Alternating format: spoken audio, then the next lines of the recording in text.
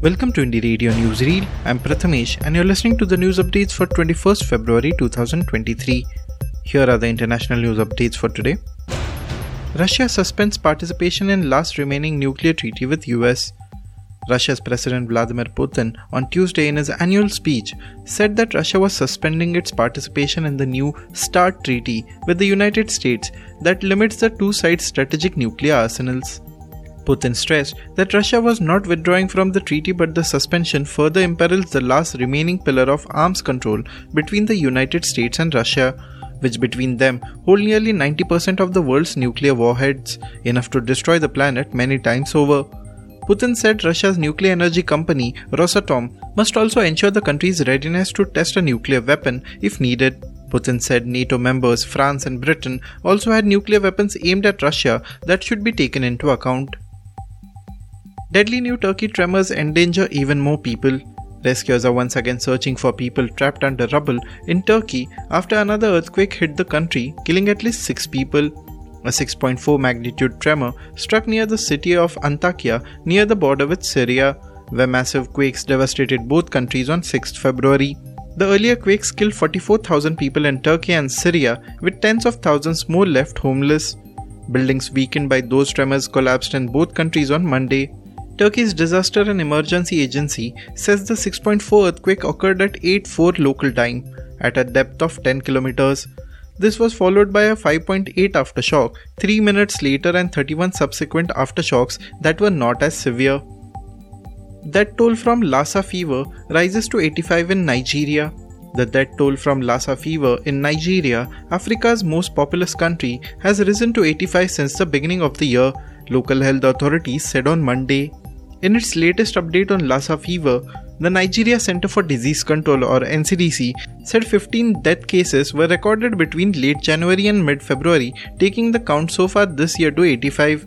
The NCDC said 68 cases were recorded within the period, bringing the tally this year to 531.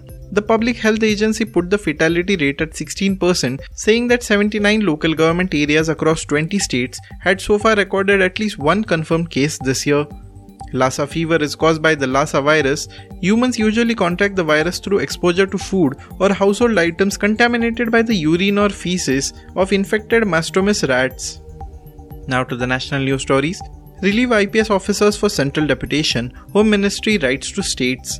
The Union Home Ministry has written to the states to nominate adequate number of Indian Police Service officers for central deputation. The ministry expressed concern that the state governments were either withdrawing the names of selected officers or not relieving them for taking up an assignment with the central government that resulted in considerable delay in the placement of the officers at the centre and adversely impacted the entire process of selection, deputation and cadre management.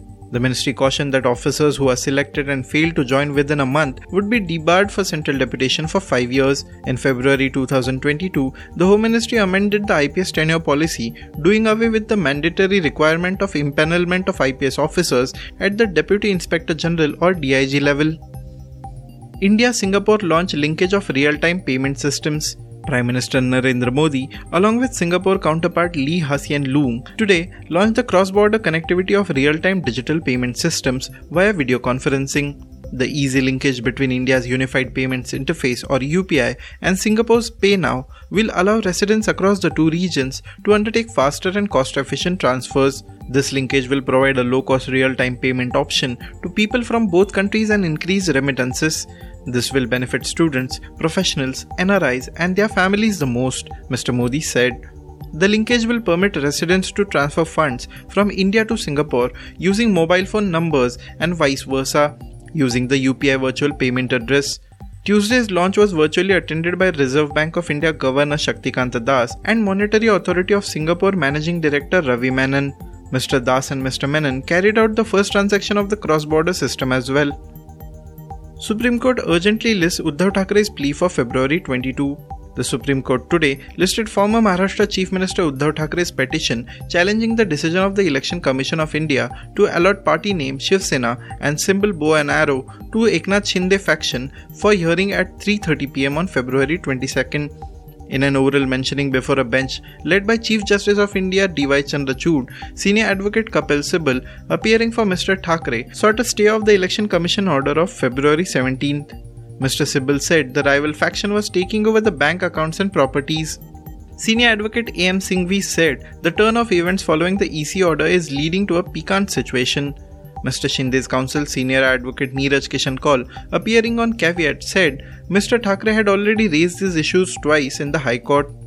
Thank you for listening to Indie Radio Newsreel. For more news, audiobooks and podcasts, stay tuned to Indie Radio or log on to www.indiejournal.in. Also consider subscribing to listen to our premium shows.